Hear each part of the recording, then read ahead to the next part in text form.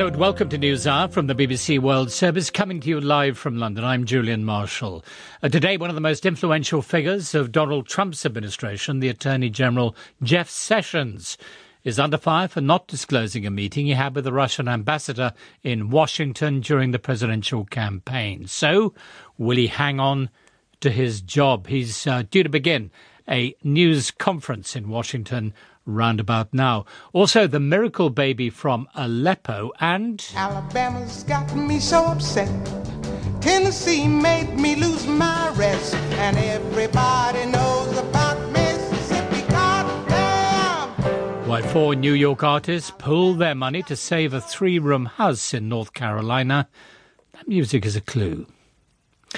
It's an issue that has bedeviled the Trump administration since the president took office. The contacts his associates are said to have had with the Russians in the course of last year's election campaign. 5 congressional committees are now investigating those links. It's already cost Mr. Trump's national security advisor, Michael Flynn, his job. And now the Attorney General, Jeff Sessions, the country's top law officer, is fighting to keep his. Democrats want him to resign, while senior Republicans say, at the very least, he should not be involved in investigations into whether Russia interfered in the presidential election.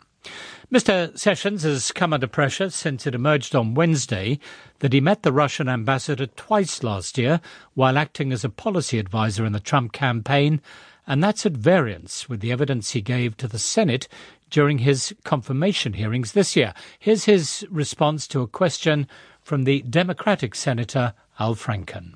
If there is any evidence that anyone affiliated with the Trump campaign communicated with the Russian government in the course of this campaign, what will you do? Senator Franken, I'm not aware of any of those activities. I have been called a surrogate at a time or two in that campaign, and I not have communications with the Russians, and I'm unable to comment on it.